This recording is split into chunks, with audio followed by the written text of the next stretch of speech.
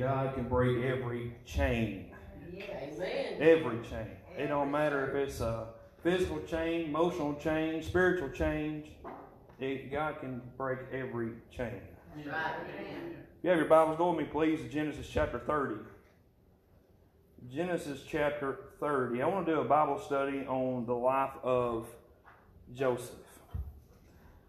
Joseph is a very well-known, familiar story, and it's one that we've all have been taught, we've all been studied over the years.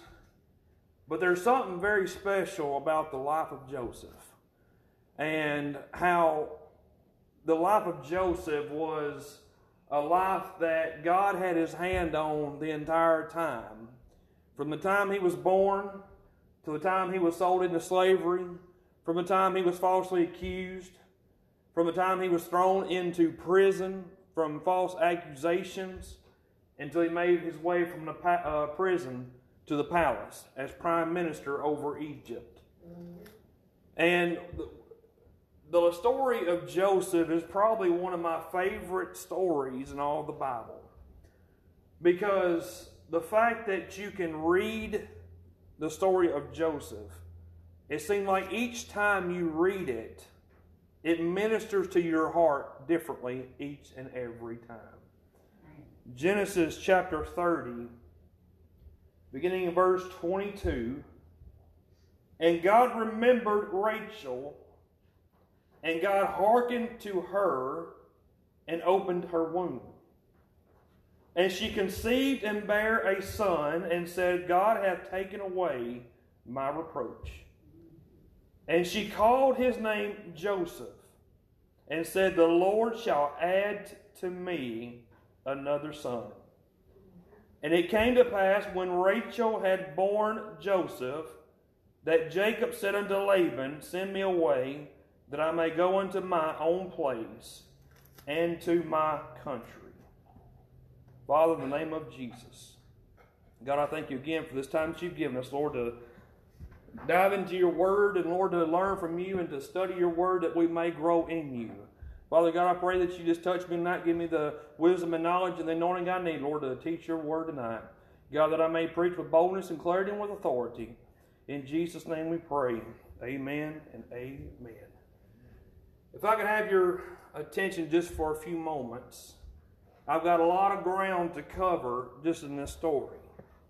Now, I won't be able to do the whole story of Joseph. It's going to take us a couple of different sermons to get into the whole story of Joseph. But I promise you, each and every time we go into the life of Joseph, it's going to be a new light to us, and a new meaning and a new message to our hearts. But if you study the life of Joseph, or if you study anybody's life throughout Scripture, there's several people that resemble Joseph in a way. You can look at all the kings, you can look at all the pests, and you can look at all the servants, you can look at all the masters. It does not matter if they were sitting on high thrones, if they were in the lowest valleys. Each person mentioned in the Bible, you can find, if you study long and hard enough, you can find each of their dark sides. Noah got drunk. Abraham, Isaac, and Jacob all lied to save their own hides. They lied. Moses committed murder. David committed adultery. Solomon was an idolater. Peter cursed and lied. John the Baptist, he doubted Jesus. And again, the list goes on and on and on. The Bible is full of people who it mentions their sins. The verses that we have read tonight, Joseph was the 11th son of Jacob. His name means Jehovah has added. He lived 110 years, and then throughout the life of Joseph, he had no single sin attributed to this man. And we can learn a lot from Joseph, because through all that he went through all that he faced, his faith never wavered. He never complained. He never looked at the bad side of things. He always stayed motivated and positive to keep on and on. Whether he was in a place of favor, or whether he was in his house or languishing in a prison, he was the same man. Hardships did not faze him. The battles and trials did not move him. He stayed on track and withheld the favor and the faith of God. Perhaps that's why the Spirit of God in the Bible gave him just as many chapters as he did Abraham, which is exactly 14. But if you study Joseph, he had 25% more than Abraham. And if you also turn into the New Testament, you will find that Joseph is mentioned 4 times within the New Testament. He's mentioned in John 4, Acts 7, Hebrews 11, and Revelation 7. But here we are stuck with learning Joseph through mainly the records of the Old Testament in Genesis. Another characteristic that marks Joseph's life is the number of areas where he pictures the Lord Jesus Christ. Many of you have heard that Joseph was a prototype of Jesus Christ. He was more like an image of Jesus Christ. He portrayed Jesus Christ. Besides being a godly man and the type of Christ, the study of Joseph's life is very valuable because it stands as a model for every Christian. Every Christian can read the story of Joseph and apply his life and his acts and his ways to our own ways. Again, he never complained. He never compromised. His faith never wavered. His feet never shifted off of the path. Throughout to the time he was born, to the time he was prime minister in the palace, he never shifted. He never lost faith. Beyond that, one of the greatest aspects of Joseph's life is how clearly the hand of God was upon his life. Amen. No matter what he faced, no matter what he fought in his battles and to keep on track, it is apparently that the hand of God was upon his life. I would like to take Genesis 50 and 20 as my text for this study. The verse says, "But as for you, you thought evil against me, but God," I love that. You can ask me what my 2 favorite words in all Bible is, those right there. But God. Let me read that one more time. "But as for you, ye thought evil against me, but God meant it unto good, to bring to pass as it is this day, to save much people alive." Amen. I like to take that verse and apply it to this study and also to your life. That everything that the enemy meant for evil, God is about to turn it around and make it good into your life. Take just for a moment, we've all heard the story. I'm not preaching a story that you have not heard before. That Joseph, through all that he went through, all the evil that was thrown to his way and towards him, God turned it around for his good. And so when we go through trials and battles, just like Joseph done, we don't need to lose our heart. We don't need to lose our faith. We don't need to get off the track. We just need to know, hey, I know the weapons that you are trying to form against me, they will not prosper, because anything you throw my way, God is about to take that and turn it around for my good and for his glory. Amen. With that in mind, I want to take just for a moment and look at the early years of Joseph. I want to title this study tonight, Gold from an Unlikely Mind. Gold from an Unlikely Mind. Here we have allotted our day about dysfunctional homes. And we're going to get into that. I may lose you just for a minute, but I promise you I'm not leaving the ball field. We look at a lot of dysfunctional homes in America that we have today. We have turmoil, we have violence, we have homes of abuse and drug and alcohol related homes and families and absentee parents that abandon their children and abandon their homes. We are told that we are, in a sense, a product of our own environment. That we are the way we are today is based off the way we were raised. Have you heard that before? The way we act today, our tempers, our attitudes, our thought in life was based on how we were raised as kids. But I want to clearly show you in the passage of Scripture through this story that Joseph blew that completely out of the waters. He said, that is not true. And he said, I'll prove it to you.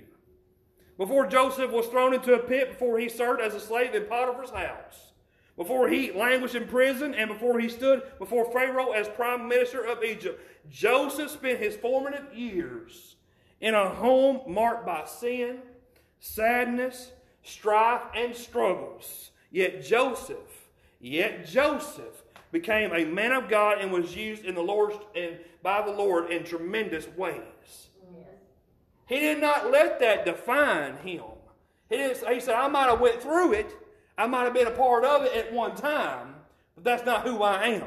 I choose not to be that way. I want to examine just for a moment Joseph's life. I want to talk about those formative years. Those years as he was born and as he was a little child. I want to see that God overcame Joseph's family and through all his upbringings and his raising. Looking at Joseph's family in his early years, most people would say and conclude that he is going to amount to nothing. All that Joseph went through his family and all that he went through, you can mark it off that he will not be able to amount to nothing. He ain't going to be no good. But Joseph said, watch this. I want to show you how God dug up a piece of gold out of an unlikely mind. The miracle of Joseph's birth. Joseph's birth was a miracle. There was a testimony of his birth. Joseph was born into a family embroiled in the midst of controversy. His father, Jacob, fell in love with his cousin. There you go. First of all, there's your problem right there.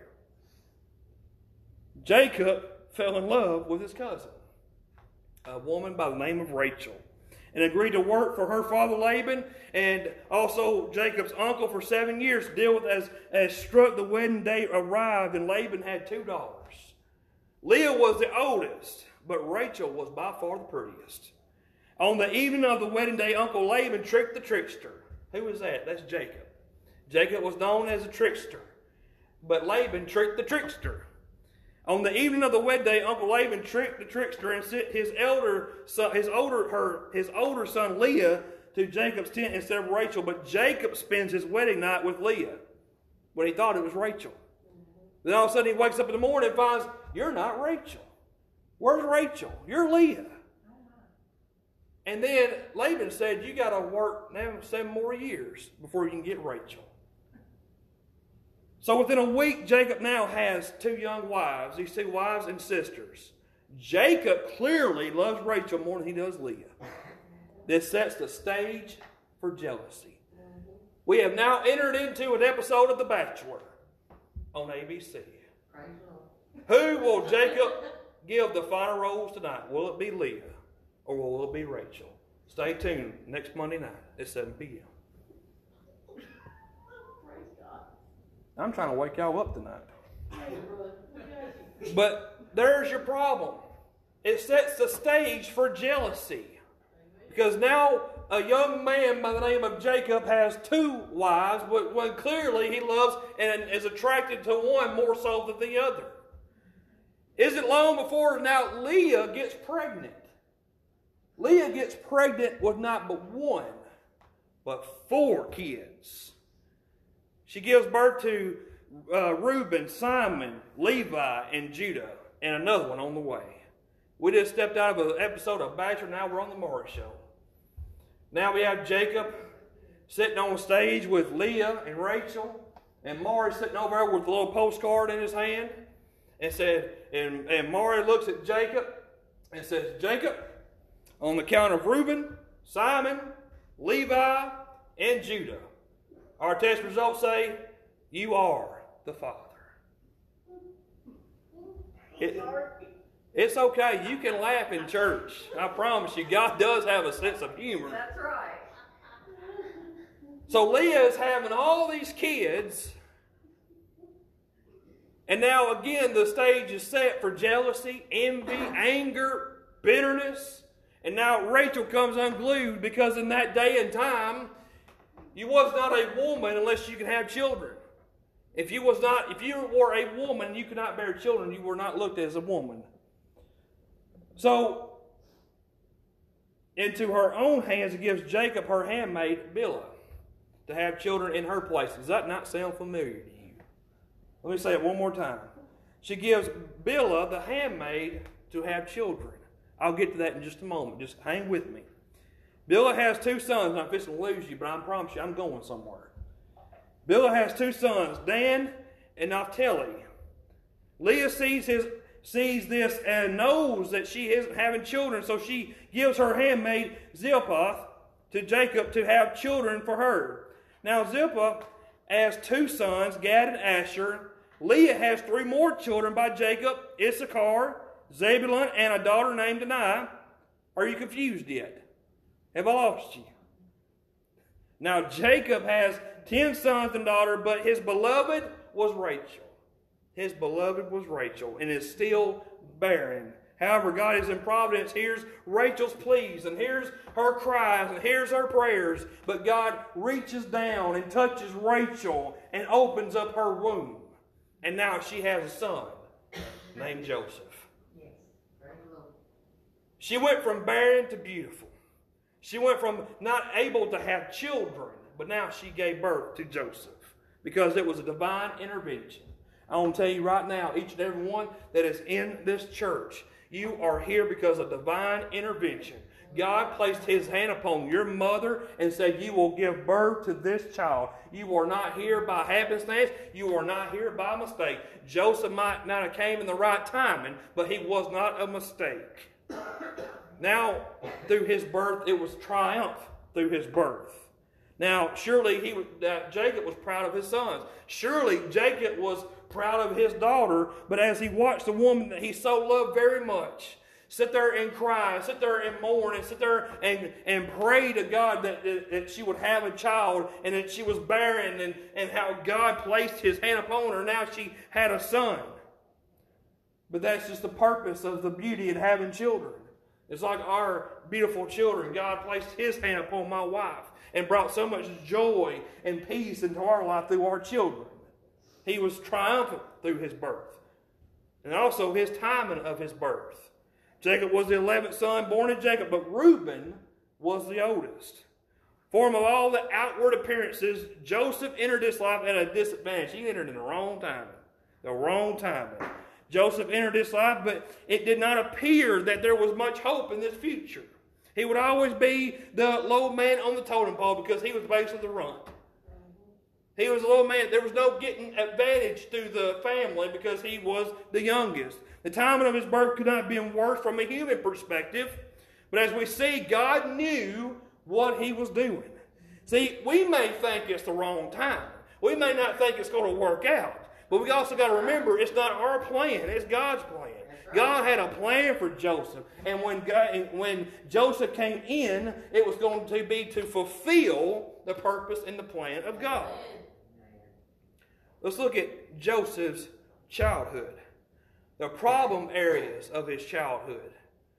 Joseph's upbringing was not an easy one. In fact, he was like walking on a minefield. He didn't know which way to go. He was scared to walk over here and step over here, scared something was going to blow up.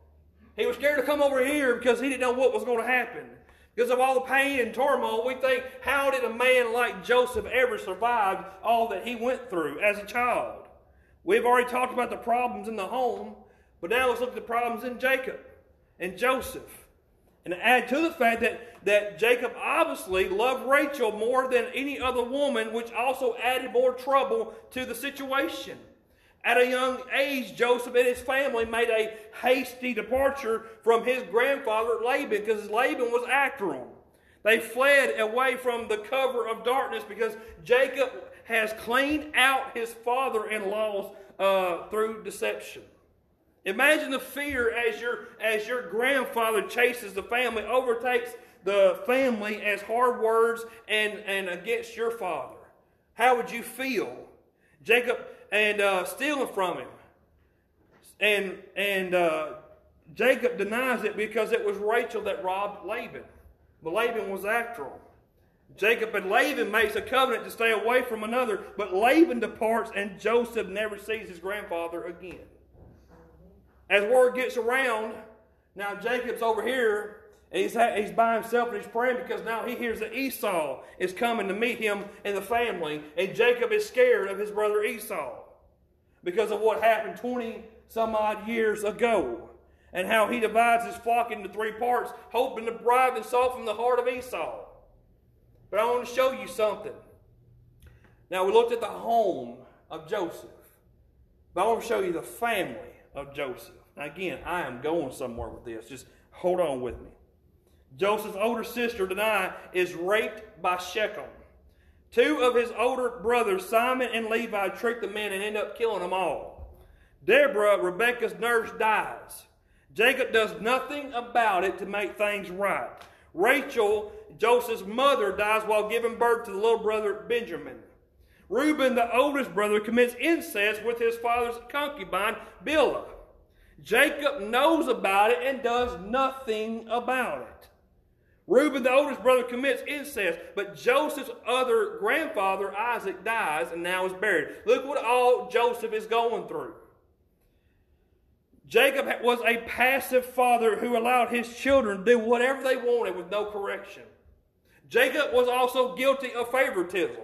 We all know that story. How he gave him a coat of many colors. And how all the brothers were envy of him and were angry at him. Joseph lost his mother at a young age. Joseph was uprooted and moved from his home at a young age. And I said all that to simply show you this.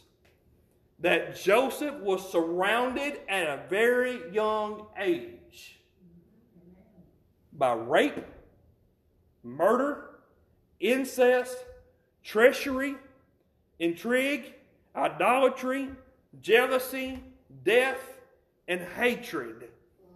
This is how the negative, hostile environment he was raised. I know many of you here tonight, you can look back in your own life. I'm not saying that y'all had a life like Joseph, but you may have looked back into your childhood years and remember the things that you had to go through, all the hostile environments you may have had to go through that you could have easily let that make you who you are today.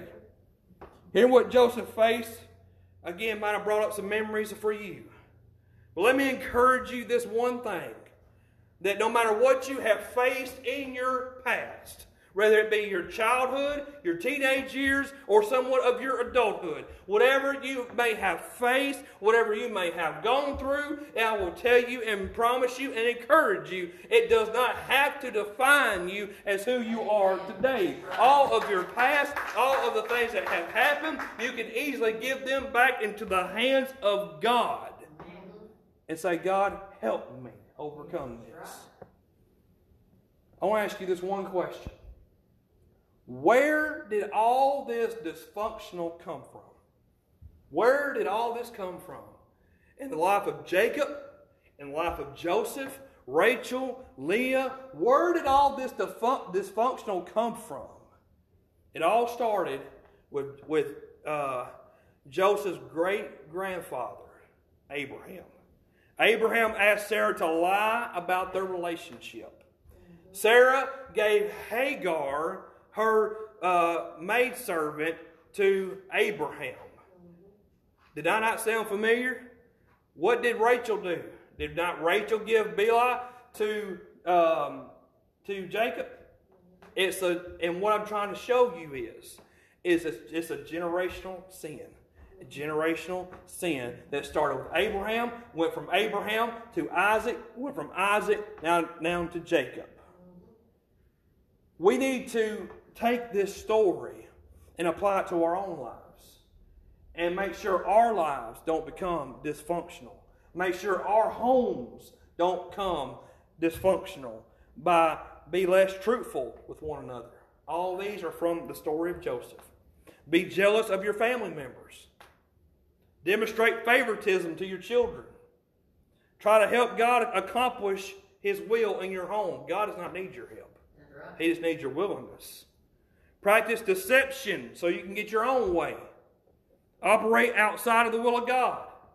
Live a life of anger, manipulation, and control. Sin is always the root of dysfunctional homes and dysfunctional life. The root of all dysfunction is sin. But not all of life of Joseph was negative. He had some positive parts of him too. One night Jacob sent his family ahead to stay away because he wanted to stay back and pray. Because he knew his brother Esau was coming. But then Joseph sees his father going to pray. And when he goes and prays, he encounters an angel, and we all know the story of how the angel touched the hollow of his thigh, and now he become limp. So now when he met up with the rest of the family, he come back limping. Now, not only did he come back limping, but he came back with a new name. His name changed from Jacob to Israel. He will no longer be called trickster, deceiver, or the hill growler. His name is now called Israel, which means prince with God. He had an encounter with God, and it forever changed his life. And then I believe that had an impact on Joseph. God calls Jacob to come back to Bethel, and Jacob demands that he goes and does away with all his false gods. Which while there, Jacob builds an altar to worship the Lord and to give praise and to share the story of how he had his encounter with God. And Joseph is now witnessing his father doing this. Genesis 35:5 tells us that this family journeyed. They enjoyed divine protection because they were surrounded by warlike tribes, but they were not attacked. This must have been having an impression on Joseph. Joseph is witnessing all of this. And what I'm trying to point out to you, how important it is to have positive influence not only on your children, your grandchildren, and also on adults that come into your life. That's right.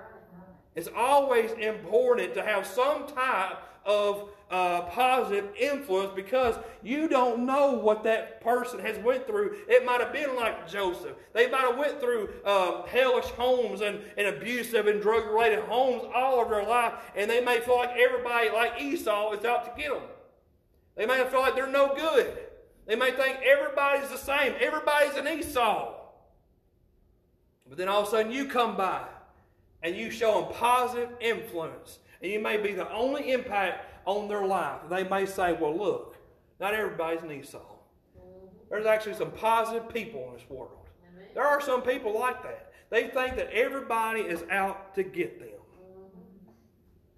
Now, all the battles that Joseph went had messages in them. One of them was a message of hope.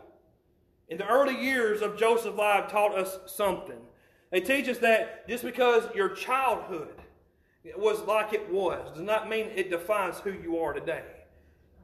What Joseph went through as a child gives us hope for today, because again, the battles and trials that we go through does not define who we are. It's what we do with them. Let me ask you this. Have you ever heard this saying? Well, that's just the way I was raised.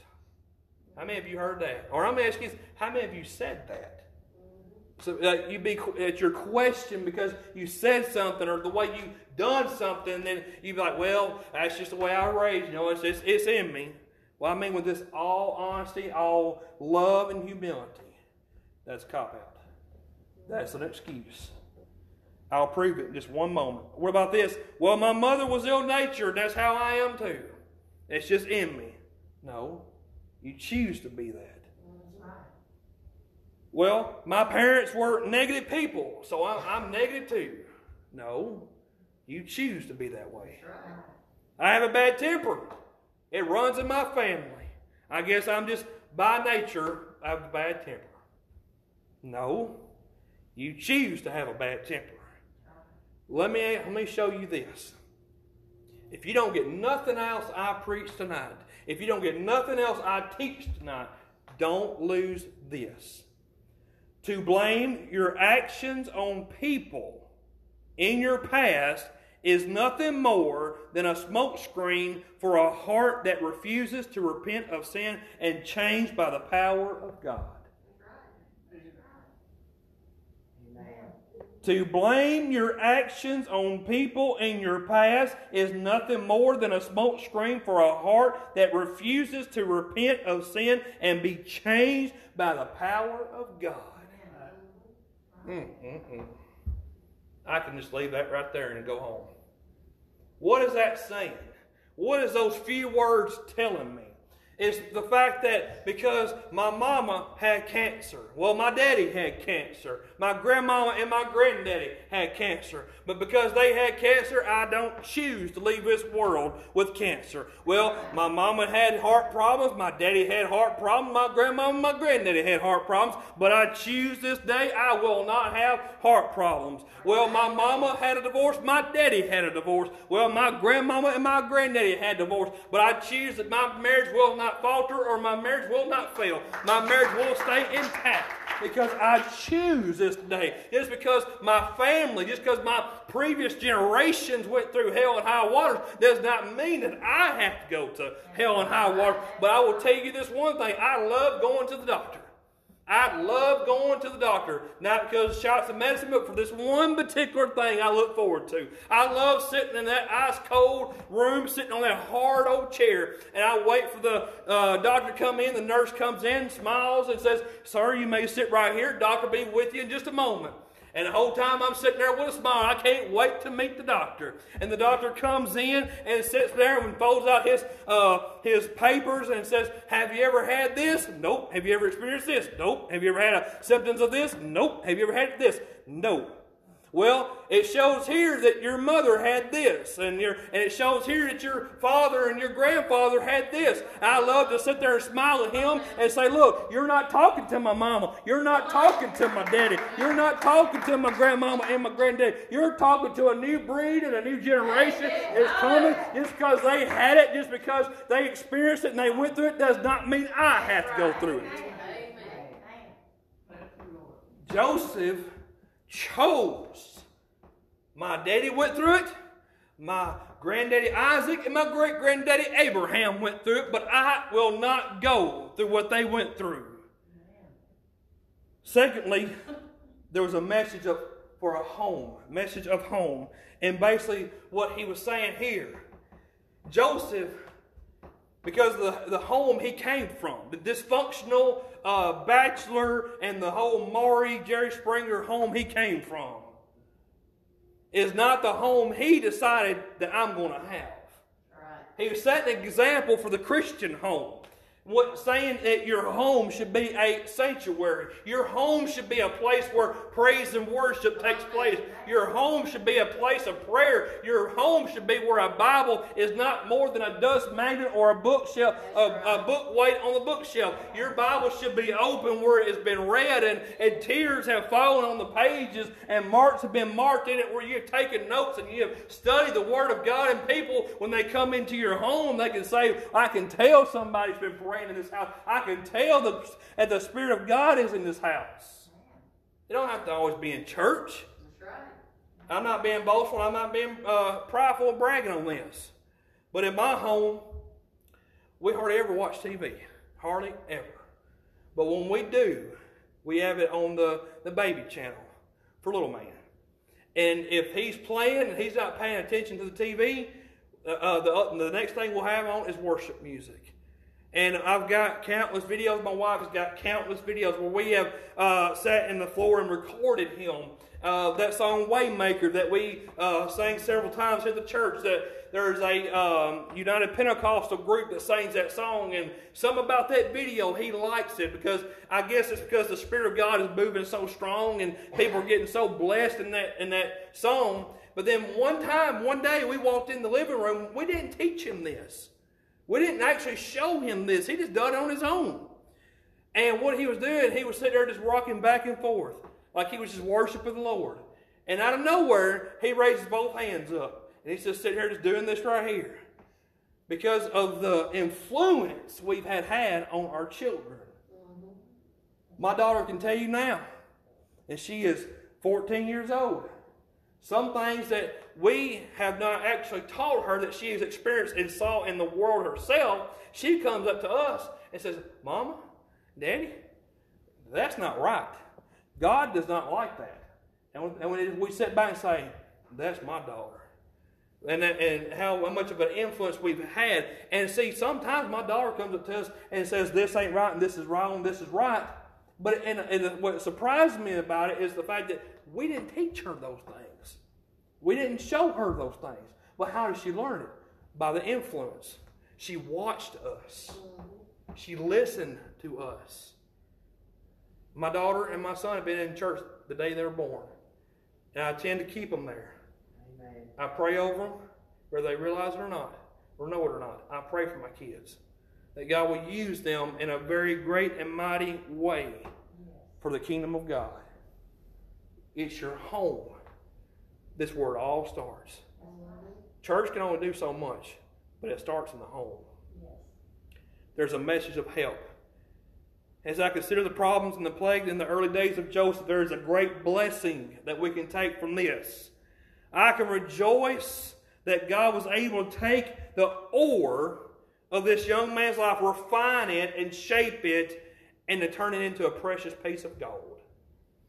Looking at Joseph from the outside and considering all the problems and the dysfunction he had and all that he experienced, you could easily look at him and say, he's not going to make it. Now, I have actually seen people in my own life, I'm like, they're not going to make it. They're going to fall flat on their face and they prove me wrong because of the choices and the decisions they make. Amen.